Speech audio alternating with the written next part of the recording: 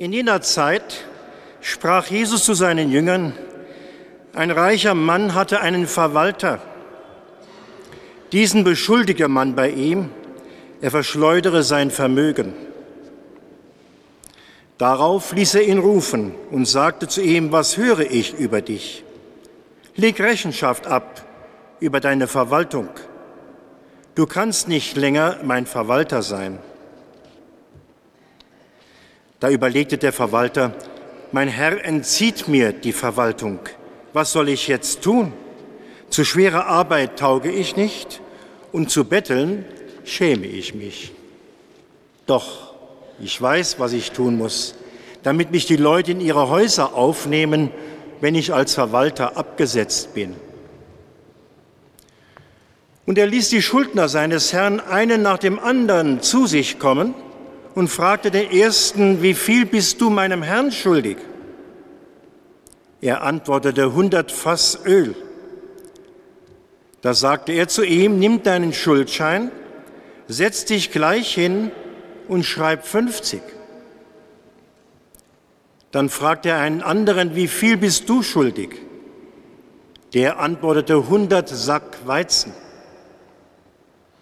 Da sagte er zu ihm: Nimm deinen Schuldschein und schreibe 80. Und der Herr lobte die Klugheit des unehrlichen Verwalters und sagte: Die Kinder dieser Welt sind im Umgang mit ihresgleichen klüger als die Kinder des Lichtes.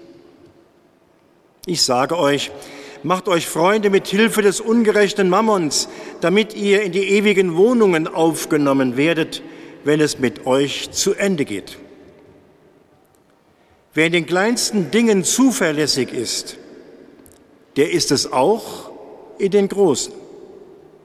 Und wer bei den kleinsten Dingen Unrecht tut, der tut es auch bei den großen. Wenn ihr im Umgang mit dem ungerechten Reichtum nicht zuverlässig gewesen seid, wer wird euch dann das wahre Gut anvertrauen? Und wenn ihr im Umgang mit dem fremden Gut nicht zuverlässig gewesen seid, wer wird euch dann euer wahres Eigentum geben? Kein Sklave kann 2 Herren dienen. Er wird entweder den einen hassen und den anderen lieben, oder er wird zu dem einen halten und den anderen verachten. Ihr könnt nicht beiden dienen, Gott und dem Mammon. Liebe Schwestern, liebe Brüder, vor ein paar Tagen saß ich in einem Münchner Café und am Nachbartisch waren 2 Schülerinnen und 2 Schüler, so im Abituralter, die sich gerade über ihre Freizeitgestaltung unterhielten. Eines der beiden Mädchen fragte die Jungs: Geht ihr am Sonntag mit aufs Oktoberfest? Nein, sie müssten lernen, antwortete einer der 2. Das Mädel entgegnete: Ach, kommt schon, Schule ist nicht alles. Man lebt nur einmal. Stellt euch vor, ihr werdet nächste Woche vom Zug überrollt, dann werdet ihr froh, dass ihr wenigstens einmal noch auf der Wiese wart. Als ich das so mitgehört hatte, mehr unfreiwillig als freiwillig, musste ich innerlich schmunzeln. Nicht nur, weil das Mädchen natürlich sehr dick aufgetragen hatte mit dem Zug und auch nicht nur über die Aussprache des Wortes Wiese, sondern auch, weil ich mir dachte, naja, also wenn man wirklich vom Zug überrollt wird, dann interessiert nicht mehr die Frage, ob und wie oft man auf der Wiesn war, so schön die Wiesn auch sein kann, sondern da interessiert nur mehr eine Frage, nämlich die: Was kommt danach? Was kommt nach diesem Leben? Fällt da der Mensch zurück ins Nichts? Oder gibt es so etwas wie einen Ausweg, Erlösung, Rettung? Das, glaube ich, ist die entscheidende Frage in unserem Leben. In der zweiten Lesung haben wir gehört, wie der Apostel Paulus an seinen Schüler Timotheus schreibt, dass Gott unser Retter ist, der will, dass alle Menschen gerettet werden. Er sagt damit implizit, dass wir unser Leben nicht im luftleeren Raum, dass unser Leben sich nicht nur im luftleeren Raum bewegt, irgendwo in einem entlegenen Teil des Universums, sondern dass unser Leben getragen wird von einem größeren Geheimnis, vom Geheimnis Gottes. Der will, dass wir in seinem Geheimnis die wahre Erfüllung unseres Lebens finden. Heute schon und irgendwann einmal in der Ewigkeit. Und im weiteren Verlauf der Lesung bezeichnet Paulus dann Christus als den Mittler zwischen Gott und den Menschen. Das heißt, Christus vermittelt uns dieses Geheimnis Gottes durch seine Botschaft, durch sein Leben und vor allem durch seine Hingabe am Kreuz. Das Wissen um das Geheimnis Gottes, das führt zu einer veränderten Einstellung gegenüber den Dingen, die sonst im Vordergrund stehen. Es führt auch zu einer veränderten Einstellung gegenüber den materiellen Dingen. Nicht mehr Geld, Besitz und Karriere ist dann das Wichtigste im Leben, sondern eben genau dieses Geheimnis. Diese veränderte Einstellung steht im Hintergrund des heutigen Evangeliums.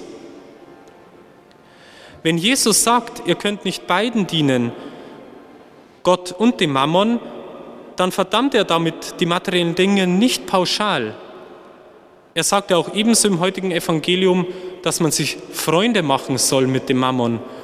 Und wie viel Gutes kann man auch bewirken mit den materiellen Dingen. Ich glaube, Jesus wendet sich vielmehr gegen die Einstellung, dass die materiellen Dinge auf dem Platz 1 in unserem Leben stehen, dass die materiellen Dinge die wichtigsten Dinge sind und dass alles auf Gewinnoptimierung ausgerichtet ist.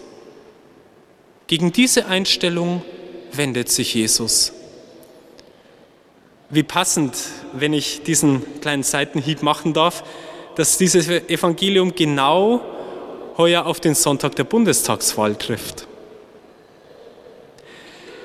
Nicht der Mensch soll dem Geld dienen, sondern das Geld soll dem Menschen dienen oder besser gesagt der Menschheit. Denn wenn es der Menschheit dient, dann dient es auch Gott, der möchte, dass wir das Leben haben und dass alle gut leben und überleben können. Das heutige Evangelium sagt uns also, Gott soll auf der Stelle Gottes stehen und nicht das Geld. Liebe Schwestern, liebe Brüder, wie Sie vielleicht wissen, bin ich ja in der Berufungspastoral unserer Erzdiözese tätig. Das heißt, wir versuchen Werbung zu machen, im besten Sinne des Wortes, für geistliche Berufe und begleiten Menschen, die auf der Suche nach ihrem Weg sind. Und oft höre ich da von Interessenten am Priesterberuf und auch von Seminaristen, dass ihnen gesagt wurde, ach, studier doch nicht Theologie, studier doch lieber was Gescheites. Und mit was Gescheites ist dann etwas gemeint, womit man richtig Kohle machen kann, beziehungsweise Ansehen gewinnt oder eine steile Karriere hinlegen kann.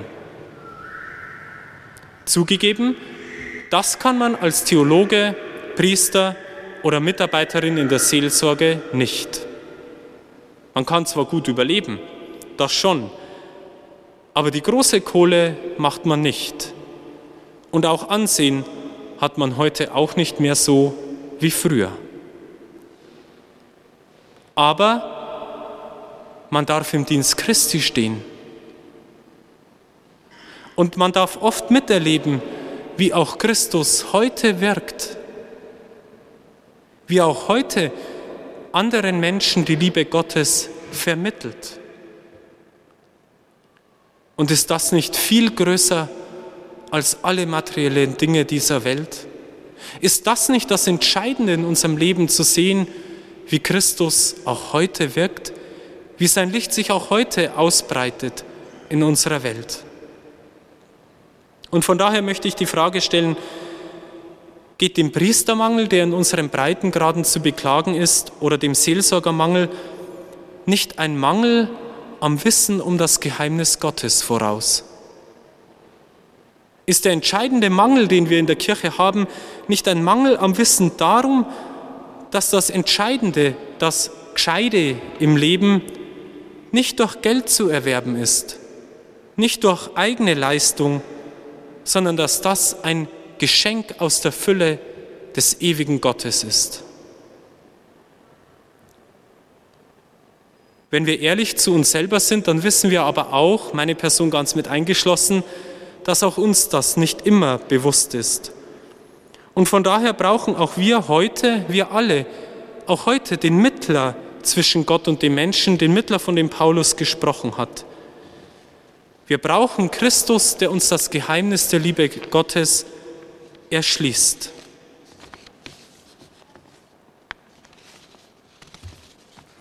Christus vermittelt auch uns das Geheimnis der Liebe Gottes, wenn wir sein Wort gläubig annehmen, wenn wir uns ihm zuwenden und vor allem in der Feier der Eucharistie. Denn gerade in der Feier der Eucharistie ist seine Liebe, seine Hingabe am Kreuz da, mitten unter uns, in den Gestalten von Brot und Wein. Und wenn wir die heilige Kommunion empfangen, dann schenkt er uns Anteil an der Liebe Gottes, dann vermittelt er auch uns in unseren Alltag hinein dieses große Geheimnis, ja das größte Geheimnis unseres Lebens. Liebe Schwestern, liebe Brüder, von daher würde ich am liebsten wieder zurückfahren in das eingangs erwähnte Café und dem einen Mädel sagen, naja, also wenn ich nächste Woche vom Zug überrollt werden würde, dann hoffe ich, in das unendlich große Geheimnis der Liebe Gottes zu fallen, in seine ausgebreiteten Arme.